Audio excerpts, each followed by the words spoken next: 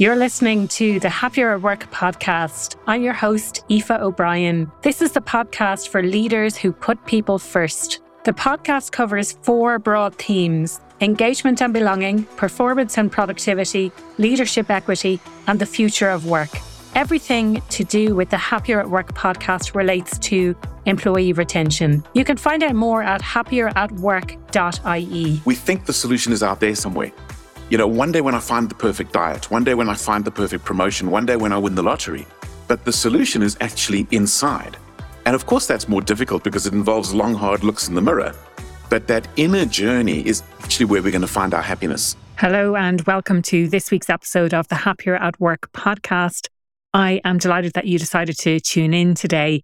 This week's guest is Ian Hatton, and we talk all about conscious leadership. And without giving too much away, Ian shares a personal journey with us. He talks about how to become a better leader, how he went from seeking out authentic leadership and moved into seeking out conscious leadership as well. So we have a really insightful discussion about it. He talks about the various different commitments that we need to make in order to improve our lives, in order to be able to lead ourselves better, and in order to be able to lead other people better.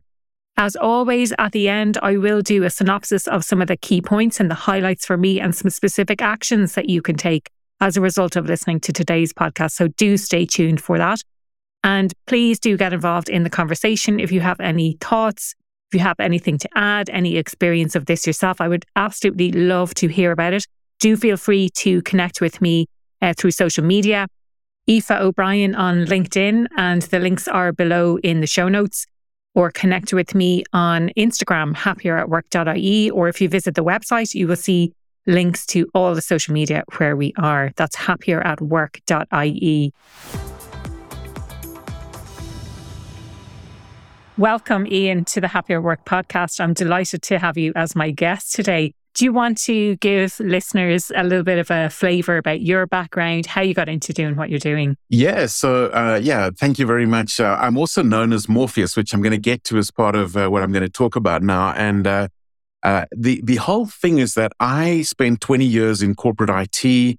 I worked for Microsoft for nearly 5 years, and I got to observe what was happening in leadership, and it made me quite distraught, including my own leadership of my team that failed miserably at one point. So after all of that, I kind of had this bee in my bonnet about something called authentic leadership. And I wanted to, bring that to the world, and thought I am the right person to sort of save the world in terms of this. Of course, you know how that's going to go.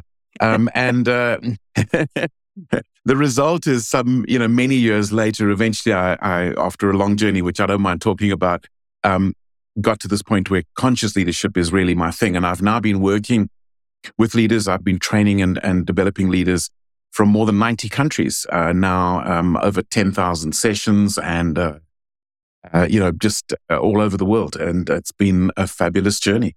It sounds incredible. And I'm totally with you there on this idea that you get a bee in your bonnet and you're like, I know how to save the world. I want to do this. Everyone's going to love it.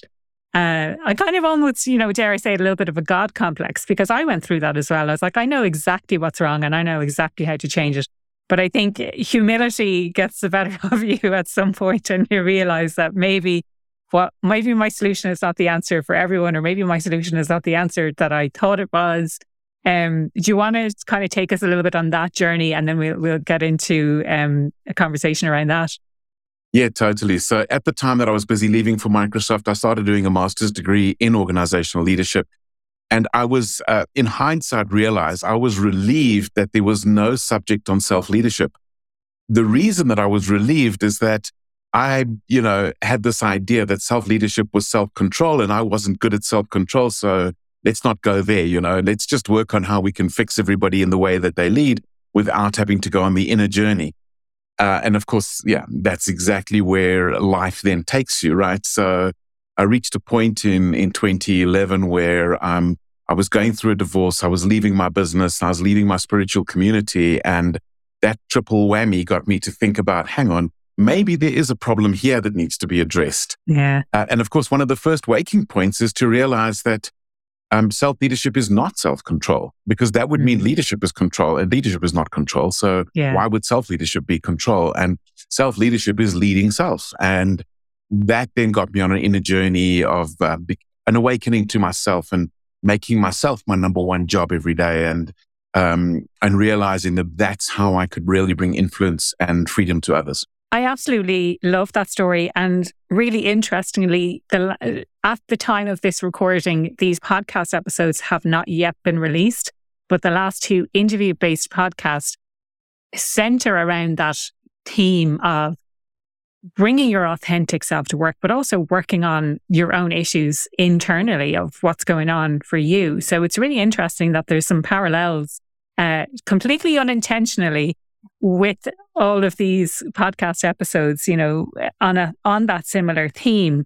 If you're open to it, I'd love to talk a little bit more about that and what that means to you, and I can completely relate to this. And I'm sure a lot of people listening today, this idea of, oh no, I don't want to have to do the work on myself. I'm happy to lead people and change other people and put the responsibility on other people to change themselves. But taking personal responsibility for my contributions to whatever's going wrong, or doing the inner work to find out what my own issues are, is really scary. And I don't want to do it. It is very scary. And I mean, I can discuss it from multiple angles. Let me start with this.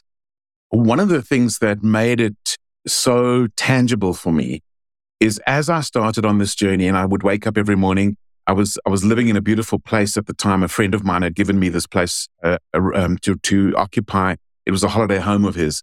And I was staying there just basically almost, I was kind of like in rehab because I was burnt out and all of this stuff. And I would wake up and I would look over this beautiful lagoon and I would say to myself, I'm my number one job today, which is not the language I grew up with, which is a whole nother story. You weren't allowed to love yourself really the way I grew up. And I found myself just making, it wasn't my only job, but my number one job was me, and learning some breathing techniques, actually I went and engaged a therapist as well. I was just on this inner journey of what is inside of me. But here's the fascinating thing. Almost immediately in the work I was doing, which was sort of, maybe once or twice a month going somewhere and doing leadership development work, I suddenly noticed I was having a deeper impact, and I hadn't changed one of my techniques.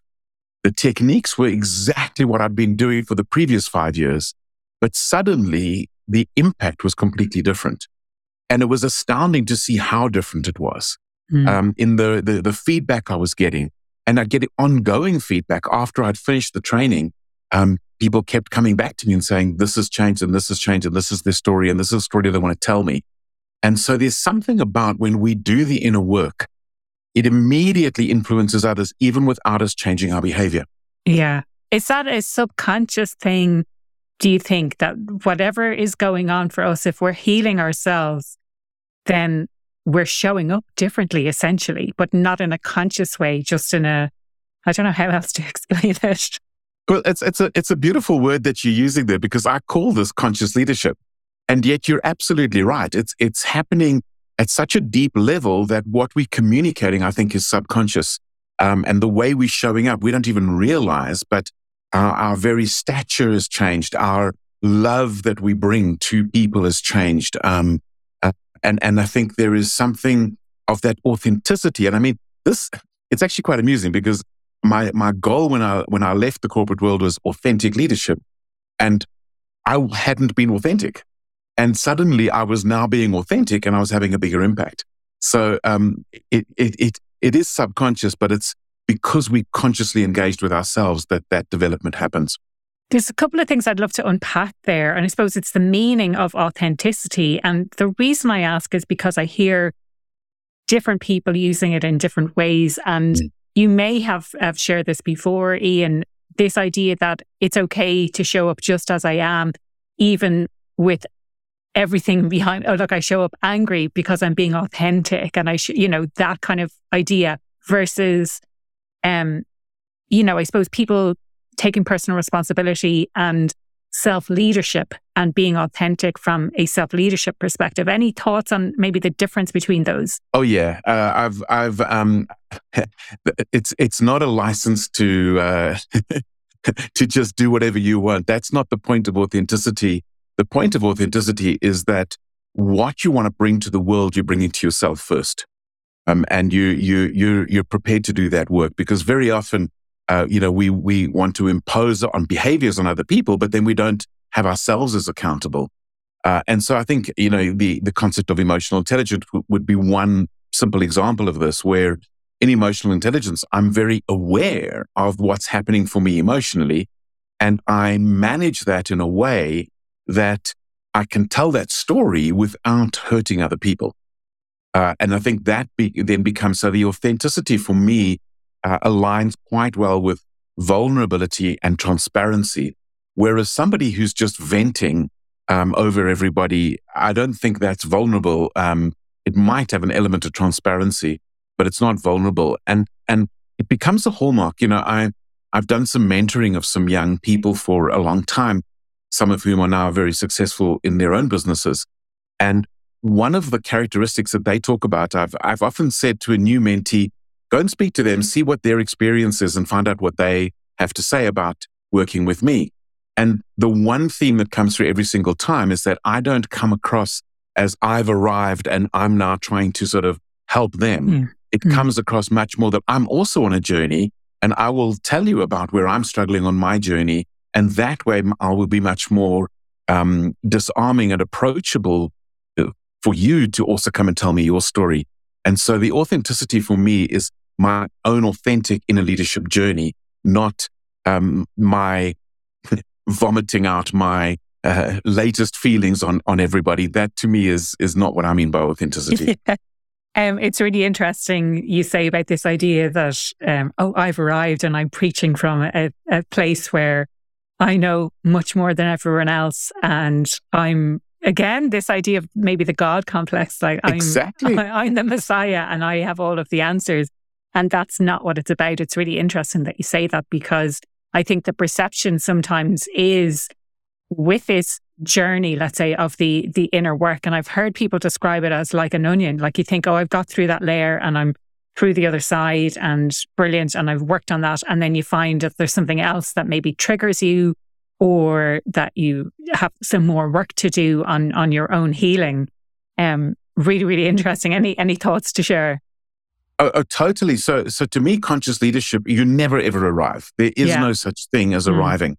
And there's, I'm going to give you two examples of that. So the one is just, for me, life isn't even about arriving. I believe that the secret of life is the journey. There is no arrival whatsoever. And that's where we live life. We don't live life of one day when I'm thin enough, rich enough, or whatever. That doesn't come into it for me at all. It's all about, am I continually growing and progressing on the journey? And there's an interesting book on conscious leadership. I don't agree with everything in this book, but it's a book called The 15 Commitments of a Conscious Leader. And they talk about the behaviors which are not conscious leadership behaviors, and then the behaviors which are conscious leadership behaviors. And you look at their 15 behaviors that are conscious leadership behaviors, and it's unattainable. Nobody could live that all the time.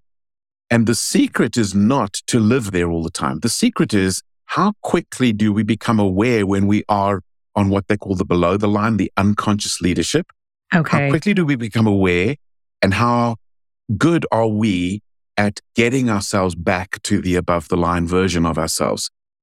And that is the secret. It's not to be above the line all the time. It's that growing awareness when we aren't. And what do we do about it? Do we have the skill to move ourselves into being more conscious leaders? Yeah. So if I can rephrase something that you were saying there, it's kind of about living in the present, and it's not expecting that at some time in the future I'm going to be happy because I've attained X, Y, Z, which I think a lot of people feel that way. A lot of people are stuck in this idea that exactly when I lose a little bit of weight, then I'll be happy. Right. When I get the promotion, then I'll feel more secure. When something in the future happens, but more and more I'm hearing and learning myself about, it's about being happy with what you have now, It's about being Right. happy with the process that you're going through, about the work that you're doing. And if you're not happy with that, then, again, you need to be aware of that and question what's going on, that you're not happy with the process or the journey that you're on. Well, I think the beautiful example of that is one day when I win the lottery. Because yeah. the research on lottery winners is that they are less happy after having won the lottery than they were before. Yeah. And so, it's that sort of that destination focus that we think that this is the problem. We think the solution is out there somewhere. One day when I find the perfect diet, one day when I find the perfect promotion, one day when I win the lottery, but the solution is actually inside. And of course, that's more difficult because it involves long, hard looks in the mirror. But that inner journey is actually where we're going to find our happiness. The solution is not out there. The solution is inside here. Yeah, love that. I'd love to touch on the idea of the above the line versus the below the line. If you can share anything around that, maybe less focus on the above the line stuff. If you're saying it's not necessarily attainable all the time, but being aware when you are below the line, what kind of things are associated with that? So let's give a very simple example. I'm going to be doing a session with, I've got people on a 1-year program, and I'm doing a tribal gather. We call it tribal gathering with them on Saturday. And I was doing some preparation, and commitment number 7 is around appreciation. And the above the line version is that I am open to receive appreciation and I freely give appreciation to others. And the below the line version is it's never enough. It must be done the way I want it done. This is the kind of thing, I'm paraphrasing it, but you get the sort of feel for it. Mm. And the whole idea is when we become aware, for example, that we're feeling resentful, we know we're then below the line because we're being resentful because we're not being appreciated the way we thought we should. Yeah. And we really, that is not helpful. That's in fact an extremely unhelpful approach. And so it's becoming aware that we're in that place. And I mean, let me give you the classic example. And this one I remember learning in the 1980s and I was doing my undergraduate studies. And there was a turkey processing plant in the United States. And they had a particularly good year, an absolutely bumper crop, very, very extremely well received and very profitable. So they decided that every single staff member would get a turkey to take home for Christmas. And then the next year it also went well, so they did it again. And then the following year things went terribly, and they were in debt, and the company wasn't flourishing and everything. And so they decided that they could not afford to give every staff member a turkey. And then, of course, everybody went on strike. It's this sort of we build this entitlement, and when we feel entitled, we're actually below the line.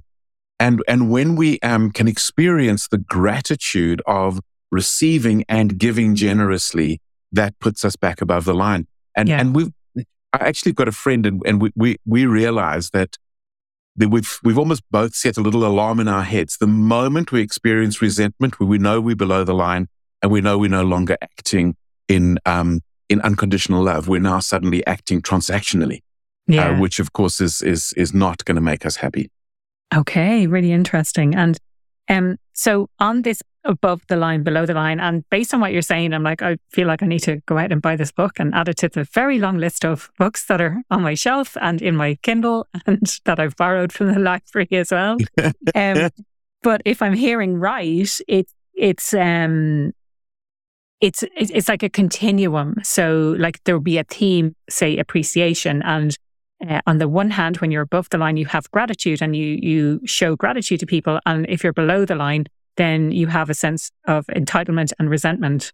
Yes, exactly that. So maybe I can give you one or two other examples, and I think it'll make a lot more sense. So let me let me do commitment number 2, because I think it's quite interesting. And in fact, I'm later want to do, I think it's commitment number 8, because that's the one that I want to talk about in terms of being happier at work. So commitment number 2 says this: the conscious or above the line version, I commit to growing. Sorry, it's learning through curiosity is the heading. Okay. The conscious one is I commit to growing in self-awareness. I commit to regarding every interaction as an opportunity to learn. and I commit to curiosity as a path to rapid learning. The unconscious or below the line version says this: I commit to being right and to seeing this situation as something that is happening to me. I commit to being defensive, especially when I'm certain that I'm right. Very relatable. Very relatable. Very relatable. So every time I find myself holding on to being right, I'm going, hang on, I'm not being curious anymore. How do I move myself out? How do I maybe take a few breaths? Whatever. So I was told by a mentor about 10 years ago now, it's more important to be helpful than to be right. So this is in the context of our clients asking for something, and they're maybe asking for something very specific. So if you know that that specific thing is not going to be of benefit to them, and they've asked for the wrong thing, they've outlined what it is they want, and they've asked for a very specific thing from you, that the opportunity then is to say, actually, based on what you've told me, it sounds like what will be more helpful is this, rather than being right and delivering what it is that they've asked for, when you know that that's not the right thing that will help them, that they need. Exactly. And one of the things that I find so many leaders, and it becomes an ego attached thing and so on, but it's pretty unconscious, is that people think that their job as a leader is to win arguments. And for me, and to be right. And the moment they're not right, they're vulnerable. Somebody could take their role or something like that. And I'm going, no, the opposite is true. Leadership, you could win arguments and lose battles like engagement, battles like, productivity. So to me, the leader job is not about being right. The leader job is about facilitating people's engagement and productivity and those sort of things, and growth. And the classic example for me is a bit of an internal thing, again, a bit of a confession. In the days prior to my sort of awakening, if you like, is I was delivering training in a big financial institution here in South Africa. And I got feedback on my evaluation form that said this. It said, Ian's need to be right is getting in the way of being a good facilitator. Oh, interesting. I'm sure that was very hard to hear. It was crashing. It took me about 3 weeks to recover, but it actually changed the direction of my life. That I realized that my job as a facilitator is not being the expert. I am an expert, but it's not my job. My job is facilitating the learning, which is a drawing out of them, not a putting in. Yeah. And that is kind of aligned with this commitment. So when I read this commitment, I just laughed, because this has been such a tough journey for me, and I still get it wrong every now and then, but it's so good to get it right as well. Yeah. Are there particular things that you feel are more common than others when it comes to conscious leadership, as in trying to be a more conscious leader? Are there some obstacles, some things that are more in the way than others? So to me, there's sort of 2 or 3 massive obstacles, and they're all in the mindset. They're not real obstacles. They're all in the mindset, and some of them in culture. And one of them is this need to be right, this sort of sense that it's my job to play the expert, whereas in fact, great leaders their hallmark is asking good questions, not giving all the answers. And when I ask leaders about that, and I say, well, what would it be like if you could lead by asking more questions than giving more answers? And they said, well, they wouldn't be leading anymore. And then I go, no, let's talk about that. What do you mean? And they said, well, if they keep asking questions, aren't they going to look like they don't know anything? And then I take them through all the techniques, and they go, oh my goodness, this is real leadership. This is hard work, listening, not, drawing out, not forcing, asking difficult questions that get their team members to take more ownership. Whereas when they are pushing at them, they kind of go, the ownership lies with the leader. Whereas when they're being asked great questions, it's kind of like, oh my goodness, this is my job. I better shape up here. So that they realize suddenly that actually asking good questions is a higher level of leadership. So that's the one, is this whole thing of being right versus facilitating the growth and development of their people, and the ownership of their roles. That's really what it's about. But the bigger issue I encounter actually we kind of hinted at already in the earlier part of the conversation, and that is leaders with a victim mindset. And this is, to me, you would be shocked. I have worked with managers of managers of managers of managers, very, very senior people in big global organizations. And in the training, they will say something to me like, well, I'm not going to do it for my people if my boss doesn't do it for me. And I'm kind of going, that's not leadership. That's a bit like Nelson Mandela saying, well, until the government changes, I'm not going to try and lead the country. Like, that's not leadership. Leaders bring change. Leaders bring to their people that which was never given to them. But it goes further, because then the next excuse they come up with is they're blaming their staff, their bad leadership. I'm going, that's not leadership. And then, of course, they're victims of the economy and the politics and all sorts of things. And I'm going, that's not leadership. Conscious leadership is, I understand all of that, but I'm going to bring what I've got here to the world. And that's the opposite of the victim. So in many ways, I say the opposite of conscious leadership is the victim mindset. If you are a long-time listener to the Happier at Work podcast, you will have heard me speak previously about my signature Happier at Work program. The program has now moved beyond the pilot phase, and it's for organizations who want to maintain a really great culture that they already have. They know that their staff are really, really important, and they want to retain staff for as long as possible and drive a sense of better engagement at work. Overall, ultimately, what the program does is create a happier working environment using research-backed methods. What that means is we look at the current state of play, what needs to change, and then we measure the effectiveness of that change during the program and also when the program finishes. The program itself is very practical, and it is designed with coaching as well in order to embed the learning into the organization.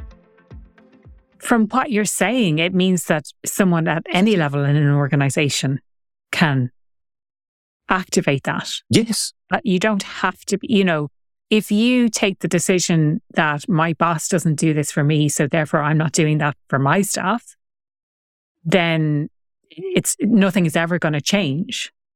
That implies that it has to start from the top. But if you create a team environment where you're taking responsibility, where you're not putting the blame on other people, then, more people are going to work. Exactly. More people are going to want to work on your team. Exactly. And people will start taking notice. And that's how things change, I think, from kind of lower in the organization. Totally agree. One of the courses I've done, delivered quite a lot, and for some quite large organizations, is a self-leadership course. And very often on the self-leadership, sometimes they send quite senior leaders, but very often it's people in positions of influence who are not considered positionally leaders as such. Now, an example would be maybe the personal assistant to a senior leader, or somebody in that sort of position. And in that course, we talk about your points of power. And I remember this one particular course, and we had, I think it was the personal assistant to the general manager for this organization in all of South Africa. So a very senior position, and it's a global organization. So this is a very senior position. And she sort of said, no, she has no power. There's no power at all that she has. And everybody around the table knew her. And I just paused a little bit and I said, well, what do you think of her power? And they were aghast. They said, well, number one, you're one of the most powerful people in the organization because you have the keys to the gate of us getting access to your boss. But then they said, but no, that's not even your superpower. Your superpower is you're the best listener we've ever met. And when you listen, you are influencing us, and you have incredible power when you do that. And you can lead at any level by, listening is an incredible leadership skill. It makes people feel trusted. It empowers people. It helps them to think through things. And we sort of forget, we especially, I don't know if it's global, but especially in Africa, we find a lot of it, the assumption is leadership is about telling people things, telling people to do things. I think that's a global assumption. It's safe to say. I mean, from what I see out there, things are changing. Yeah. For sure, they're changing. But I think that's the mentality certainly I was brought up with, that's what a leader does. Yeah. Is you tell people what to do, and it's your job to tell people. Yeah. And again, that's then associated with being right again. So, we really want to get to a different kind of a mindset where we look at influence and how does influence work. And it's so multifaceted. And we do want clear expectations and these kinds of things, but the sort of telling isn't growing people. Listening grows people. You know that situation, we've all encountered it, where you're really struggling with something and you say, have you got a minute? I just want to, get some insight or an idea. And you've just finished explaining the whole thing and you go, oh, I know exactly what to do. Thank you very much. The other person goes, yeah. What did I do? Yeah. Well, you listened, and that changed everything. Yeah. That you're able to verbalize. And when you say something out loud, I think it helps you, for me, certainly, it helps me to process what it is that I'm trying to do. And that certainly reminds me of a time when I was doing my master's dissertation, actually, when I was able to verbalize stuff, when I was able to say it out loud, it really helped me to process what it was and to kind of put things in the right order and all of that. So definitely I can relate to that. It helps to be able to say stuff out loud. So I'm sure other people listening can relate to, just when you talk about a problem, it helps you to kind of solve it yourself. Yeah. Yeah. I mean, when in the work that I do with Totally Morpheus, we have a particular piece of leadership development, which is I call the method, the Morpheus method.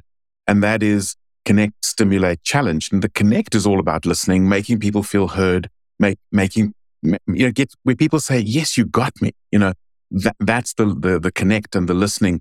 The stimulate is asking questions to shift perspective.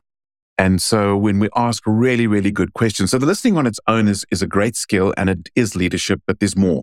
The asking incredible questions, which can shift levels of ownership, for example, saying, so what could you do about that? Or I see that you've got off track. When do you think you'll be back on track? You're getting people, or even, what do your teammates think of that approach? What are your clients? How do they view it? Asking those kinds of questions that people can see it from another perspective. And to me, that's the stimulate. Asking questions. And I could actually tell you a story about somebody I mentored about this particular process. And then the final one is the challenge, where you're kind of going, okay, so now that you're seeing this from a different perspective, what are you going to do about it? Or where could you go with it, or something like that? And I'll tell you this quick story. The first time I ever did this in this sequence, and it wasn't, it was just one of those intuitive things. I had a young man who came to see me. He had fathered a child outside of marriage. He was very young. He was still a student. He had no intention of marrying the mother. He didn't feel that would be useful. But he wasn't being given access to the child. And this was in an African setting where there's some cultural issues at play as well in this kind of scenario. And so he told me this whole story, and I listened, and he really, you could see he started to really open up. He felt heard. But he was very indignant that he wasn't being given access to this child. And I said to him, so tell me this, what do you think of the idea of having rights without responsibility? And he was like, well, what do you mean? So I said, well, tell me, what have you done so far for this child? And the child was a few months old. And he said, well, what do you mean? I have no money. I'm a student. And he really was genuinely exceptionally poor. And I said, well, if you don't do anything for the child, why would you be given access rights to the child? And you could just see all the wheels turning. And he went, you know what, that's a really interesting challenge. And about 3 or 4 weeks later, he messaged me to say he'd sent a blanket. And it was getting towards winter. It was autumn and it was getting towards winter. And he sent a blanket. And literally within a couple of months, he was he's got visiting rights. He was paying for childcare. He found a way. And it's this whole thing of he wouldn't have been open to my challenge if there wasn't first the listening, the asking of good questions, and then the challenge. And so that's a great leadership process. And it takes a bit of humility. It takes a bit of courage even to not jump in with the solution, but to realize that we've got human beings and they want to be heard. And then they are open to ideas. Yeah. When you can, I suppose, come from a place of empathy and understanding for the situation, but then asking the right questions. So again, this idea of listening, then asking. But I love the kind of bolt on there, the challenge as well. So now that you know what you know, what are you actually going to do about it? Exactly. And maybe that brings us to a place where we say, okay, so for someone who's listening to this podcast episode today, what would you say practically could be a first step for someone who's listening if they're interested in this, and if they want to become more of a conscious leader, or like, let's even take the labels out of it, if they want to become a better leader, what would you say are the first steps that someone listening today could take? It's got to be the inner journey. It's got to be, and I know that sounds intimidating, and there's no quick fix there. This is one of those slow down to speed up moments. There is no quick fix. But it's being aware of your own internal barriers. What stops you from listening? So take, for example, this thing that I was challenged on of my need to be right was getting in the way of being a good facilitator. What if my need to be right is getting in the way of being a good leader? What is that need to be right? Am I attaching my security to playing the expert instead of finding my inner security and not needing that? And that's the inner journey. So unfortunately, I mean, you're asking a great question. What's the first step? But I think I need to contextualize that first step. And that is, this is not easy. This is looking in the mirror. And that's why I said not the entire journey, maybe just the first step that someone could take. So it's not that scary, but maybe it's a case of being aware of that. And I think there's some things that have happened to me, and I don't know, is it because of the conversations that I'm having on the podcast, but there's been some things that I've been very aware of, and I'm like, oh, that's triggering for me. Okay, let's have a look inside. Why do I feel the way I feel when I see someone sharing that information, or when I have that conversation with someone? What's going on for me? And just noticing it and journaling on it, essentially, and saying, and when has this happened in the past? And why is that such a problem for me? Yeah. You've hit the nail on the head. Awareness is absolutely the first step. There is no point in engaging with the journey if you aren't aware. The awareness builds the momentum. So that is the first step. And then from awareness, we can go towards acceptance, because sometimes we need to accept that's where we are before we can shift it.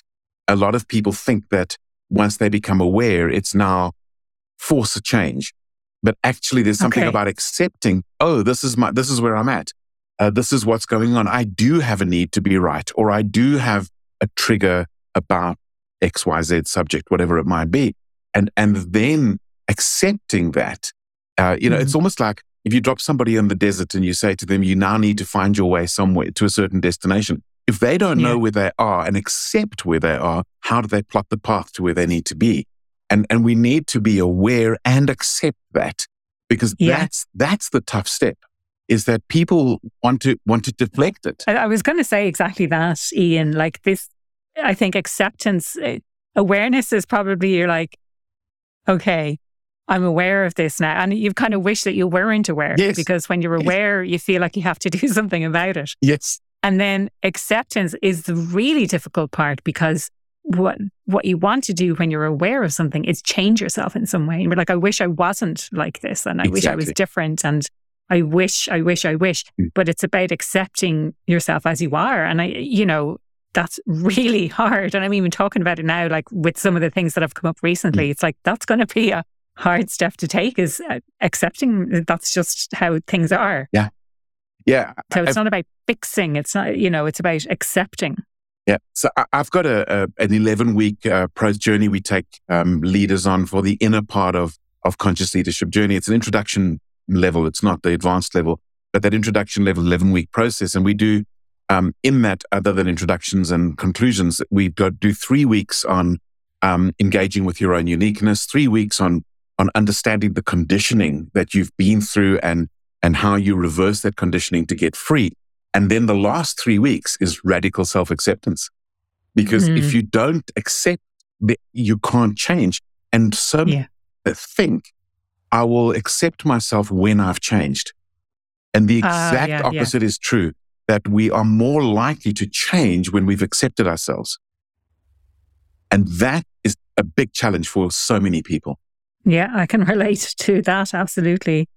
And it goes back to what we were talking about earlier. I think it links in nicely with this idea of I'll be happy when. Yes. I'll accept myself when I'm different, when I've learned how to overcome this, when I am no longer triggered, but it's about accepting yourself as you are in the moment and not waiting for a time in the future when it's acceptable to accept yourself. Right. I remember having a conversation with one of my clients who's also a close friend.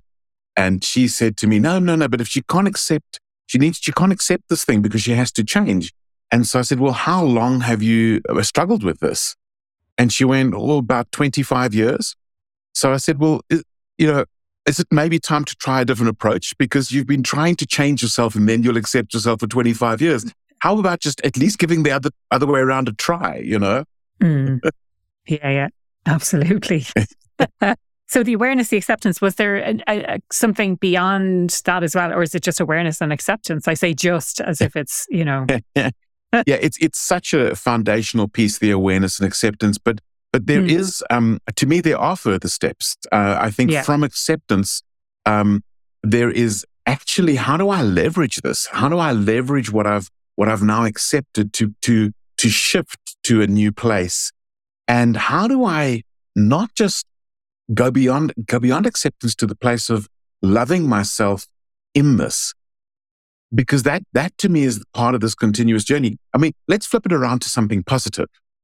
If I can be aware that I have an area of my life where I'm a genius, and we all do, every one of us does, and then I can accept that genius, which is such a difficult journey for most of us. Yeah. Then I can say, well, how can I leverage this genius? And do I love myself enough to be able to bring this to the world that it can make an impact? And I don't think the negative ones are actually that different a journey. It's awareness, it's acceptance, it's loving myself, and that can empower how I can stop that thing from sabotaging maybe my leadership. Yeah. Really, really interesting. And we're not going to get into it today. I think we'll wrap things up in a minute due to time. But this idea of self-sabotage has definitely come up on the podcast before, and certainly has come up for me and conversations that I have with people as well, that subconsciously we sabotage ourselves because of fear, because of our conditioning, because we're afraid maybe of succeeding in some cases as well. So it's a really interesting concept, I think, this idea of self-sabotage. Ian, maybe share with us a little bit about the story behind Morpheus that you mentioned at the start, and if you want to let people know how they can connect with you as well. Certainly. So the story is that I was working with some friends. We were sort of playing around, who are we mythically or mystically, just a playful idea, but perhaps with a deeper truth attached to it. And we all kind of went away and thought about it, and we came back, and this one was Gandalf, and this one was River from the Serenity thing, if you know anything about that, and so on. And they got to me, and I said, I have no idea. And my best friend's wife looked up at me and said, but it's so obvious. And I said, well, what do you mean? And she said, but you Morpheus. And I said, I wish I was Morpheus. I could never be Morpheus. And everybody else, you could just see the wheels turning. They said, no, Ian, but you are Morpheus. And of course, Morpheus, is the Greek god of dreams, the one who awakens dreams in others. We had Neil Gaiman's Sandman series with the lead character as Morpheus. And they say in many ways, Morpheus of the Matrix movies was also based on the Sandman character from Neil Gaiman. And Morpheus is the one who believes when others have stopped believing. Morpheus is not the hero, but it's the one who raises up the hero. Morpheus is the one who awakens the dream and awakens people to who they really are and what they're really here for. And it's taken me quite a journey. This was some 18 years ago that I was told I'm Morpheus, and it's been quite a journey to accept that that's kind of who I am. Wow. It's powerful. And if people want to connect with you, what's the best way they can do that? And if you want to mention any events that you have coming up or anything where people can kind of reach out and understand a little bit more. So the easiest is LinkedIn. When you Google Ian Hatton, you're going to find a movie producer in the US and so on. But if you go into LinkedIn and you look at Ian Hatton, I have the Ian Hatton phrase, so / Ian Hatton, that's me. So that's the easiest way. And I don't have an event, but I've got a little invitation for your people. And that is a beautiful little assessment called the EGG, the Essence Growth Gap. And it's a leadership assessment that will explore where you are at in your conscious leadership journey. And there's no sort of bad place to be. There's simply an awareness again that we can then work with acceptance and see what we can do with it. And that is a little QR code that's right there on my LinkedIn profile immediately, and people can go in and do it. It's a free assessment, and that I think will take people on this journey of exactly what we've been talking about. Yeah. It's really interesting you say that there's no bad place to be, because I think we tend to judge ourselves. Totally. We tend to, I wasn't aware of that, and now I'm aware, and I'm a terrible person, or whatever it might be. But we do tend to do that. But it's really great to know that it's a judgment-free space, and you're not allowed to judge yourself either. Conscious leadership is not a self-flagellation space. It's a space of awareness and going, oh, wow, I've just been given a great gift. What can I do with it? Yeah. Like feedback as well, and treating feedback as a gift. Ian, what does being happier at work mean to you? Well, I'm going to give you just two examples, because I could talk for hours on that subject. But just seeing that we were talking about the commitments, there's a particular commitment which is excelling in your zone of genius. And the above the line version is this: I commit to expressing my full magnificence and to supporting and inspiring others to fully express their creativity and live in their zone of genius. And my observation is that when we do it ourselves and we empower others to do the same, there is a happiness that comes. There's a joy. It's that thing but that's so easy. It just happens. It just flows from me. And it's that state that is really exciting. And by the way, the unconscious or below the line version is this: I commit to holding back and not realizing my full potential by living in areas of incompetence, competence, and excellence. And that shakes people up, because we often think the pinnacle is excellence. No, the pinnacle is genius. And that's where true happiness is found, in the workplace. And I've said there's two parts to it, because it's something for me to know and bring, but it's something for me to empower and enable in my people. And they then are going to be so much happier in what they're doing when at least 20% of their day is spent in a zone of genius. It changes everything. Yeah. And I think for me, that's a topic for an entire topic for a whole other podcast episode, if you'd be up for it. In fact, talking I think about this idea of zone of genius. I think there too, because the self-sabotage one, I've got a whole methodology. Well, not methodology, a lot of experience in helping people in that area.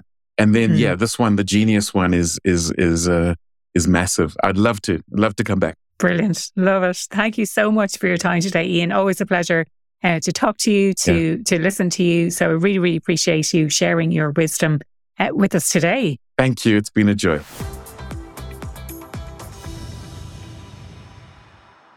That was Ian Hatton talking all about conscious leadership, and I suppose how he moved from seeking out authentic leadership into more of a conscious leadership approach. And I absolutely loved that conversation. I would love for you to get involved in that conversation as well. If you check out the website happieratwork.ie, you'll find links to all of our social media platforms there. I think one of the standout comments for me today was this idea of every day waking up and thinking my number one job is me. So it's not about other people, it's about working on yourself. And one of the points that Ian made as well is about being prepared to do the work. So actually accepting that responsibility, that it's your responsibility. I love this idea as well. And, I've heard this many, many times, that oftentimes we look outside of ourselves for solutions. We think that the solution is out there somewhere, but actually the solution is not out there. The solution is internal. It's within us. And life is about a journey. It's about going on that journey, and you're never, ever going to arrive. So it's not a case of Ian has arrived or I have arrived at some mystical destination where I have all the answers.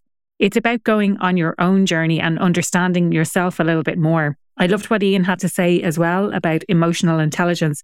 So, and I have heard this before, where some people think that it's okay to be bring their entire selves to work, including if that means that they're being angry because they're just being authentic to themselves. But it's the emotional intelligence side of things means that you're aware of what's actually happening, but you're able to relate that story inside you of what's happening in a way that doesn't hurt other people. Ian also shared about this above the line versus below the line way of behaving. And a couple of the examples that he shared were the obstacles that we have, it was particularly in relation to our mindset. So the need to be right or the need to be an expert is something that gets in the way of us being helpful or being kind to other people.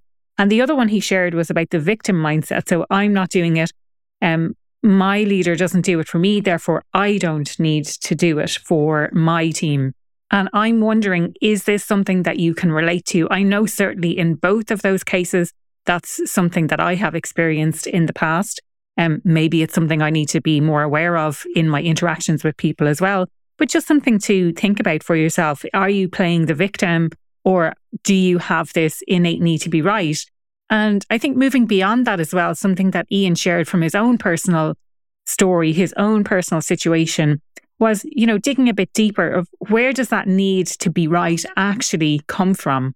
We also talked about listening as a superpower. So it enables people and empowers people to build a sense of trust. So connecting with people by listening, stimulating them by asking questions, and then challenging them then when they have the answers to those questions. Where would you go with this? So what is the next step for you? And the last thing I wanted to share from today's episode is this idea of acceptance. So it's a judgment-free space. We're not here to judge you. We're not here to judge ourselves. And I think sometimes that's actually really hard. We have this tendency to want to judge ourselves, that we feel that we've done something bad if we haven't known this up to now.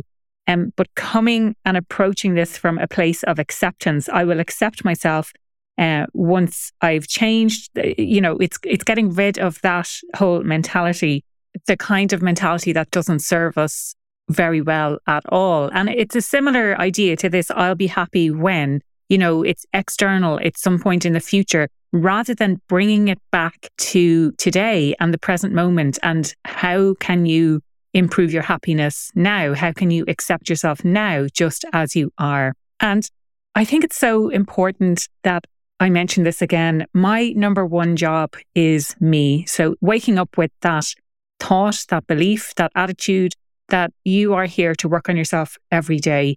I would absolutely love to know what you thought of today's episode. I'd love to get you involved in the conversation. I'd love to know what you are going to do differently as a result of listening to today's episode. Is it something that resonated with you? Is it a journey that you're already on? Has it sparked something in you that maybe you're going to try and do things differently? Do let me know. Get involved in the conversation.